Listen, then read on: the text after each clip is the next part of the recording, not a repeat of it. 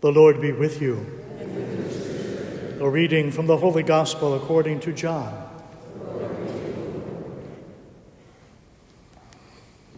The Jews murmured about Jesus because he said, "I am the bread that came down from heaven." And they said, "Is this not Jesus, the son of Joseph? Do we not know his father and mother? Then how can he say, 'I have come down from heaven'?" Jesus answered and said to them, "Stop murmuring among yourselves. No one can come to me unless the Father who sent me draw him, and I will raise the person on the last day. It is written in the prophets, 'They shall all be taught by God.' Everyone who listens to my Father and learns from him comes to me. Not that anyone has seen the Father, except the one who is from God. He has seen the Father. Amen, amen, I say to you, whoever believes has eternal life. I am the bread of life. Your ancestors ate the manna in the desert, but they died. This is the bread that comes down from heaven, so that one may eat it and not die. I am the living bread that came down from heaven. Whoever eats this bread will live forever, and the bread that I will give is my flesh for the life of the world." The Gospel of the Lord. Praise to you, Lord Jesus Christ.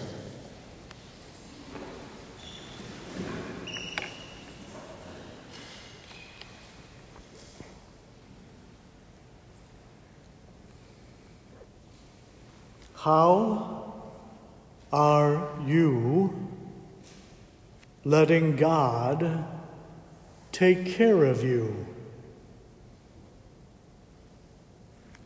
How are you letting God take care of you? Elijah the prophet struggles with this question.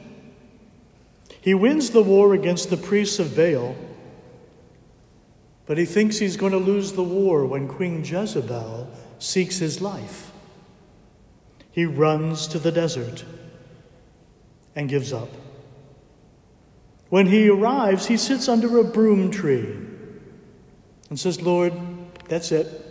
No more. I'm done. Take me." I want to draw your attention to the broom tree. There is an old Bedouin saying that says, "God planted the tree knowing that we would need shade." Most likely, the broom tree of Elijah's time is like today's acacia tree. It goes straight up, branches and trunk, and then forms almost like a T in which there's lots of shade right underneath the tree. Elijah's rest under the broom tree symbolizes God's support and God's care for us. But it also symbolizes God's disregard for negativity. We all need shade in our lives when we are in distress. So does Elijah need shade. This is how God cares. Listening to Elijah's loss of heart, what does God also do? In God's great caring, sends an angel and says, "Get up and eat. Get up and eat. The journey is going to be tough." How are you letting God take care of you? People surrounding Jesus struggle with this question. Matthew, Mark, and Luke tell us that when Jesus goes home, basically they question his message and certainly reject his ministry. And today we hear John's version of that. Because Jesus just fed the 5,000. And then he says, "I am the bread of life. That which I gave you to eat, I am also that." And they went, "Yeah, right. We know where you're from. We know your parents. You're not the bread of life." And instead of allowing Jesus to feed them, care for them,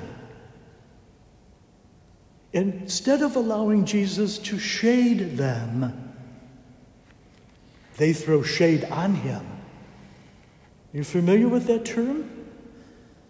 Throwing shade or shade is a subtle, snide, verbal or nonverbal way of showing disgust or contempt. And it can be very subtle.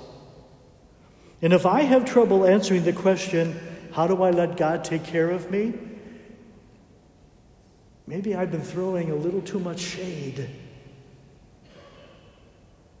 St. Paul says, stop it.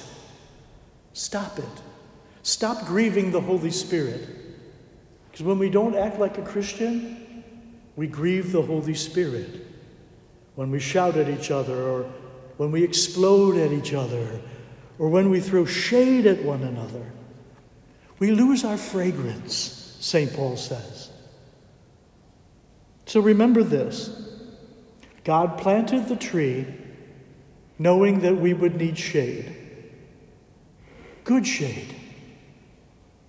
So as we come forward for Holy Communion, may we leave this chapel as good shade for one another so that we can fill the whole world with the fragrance of God.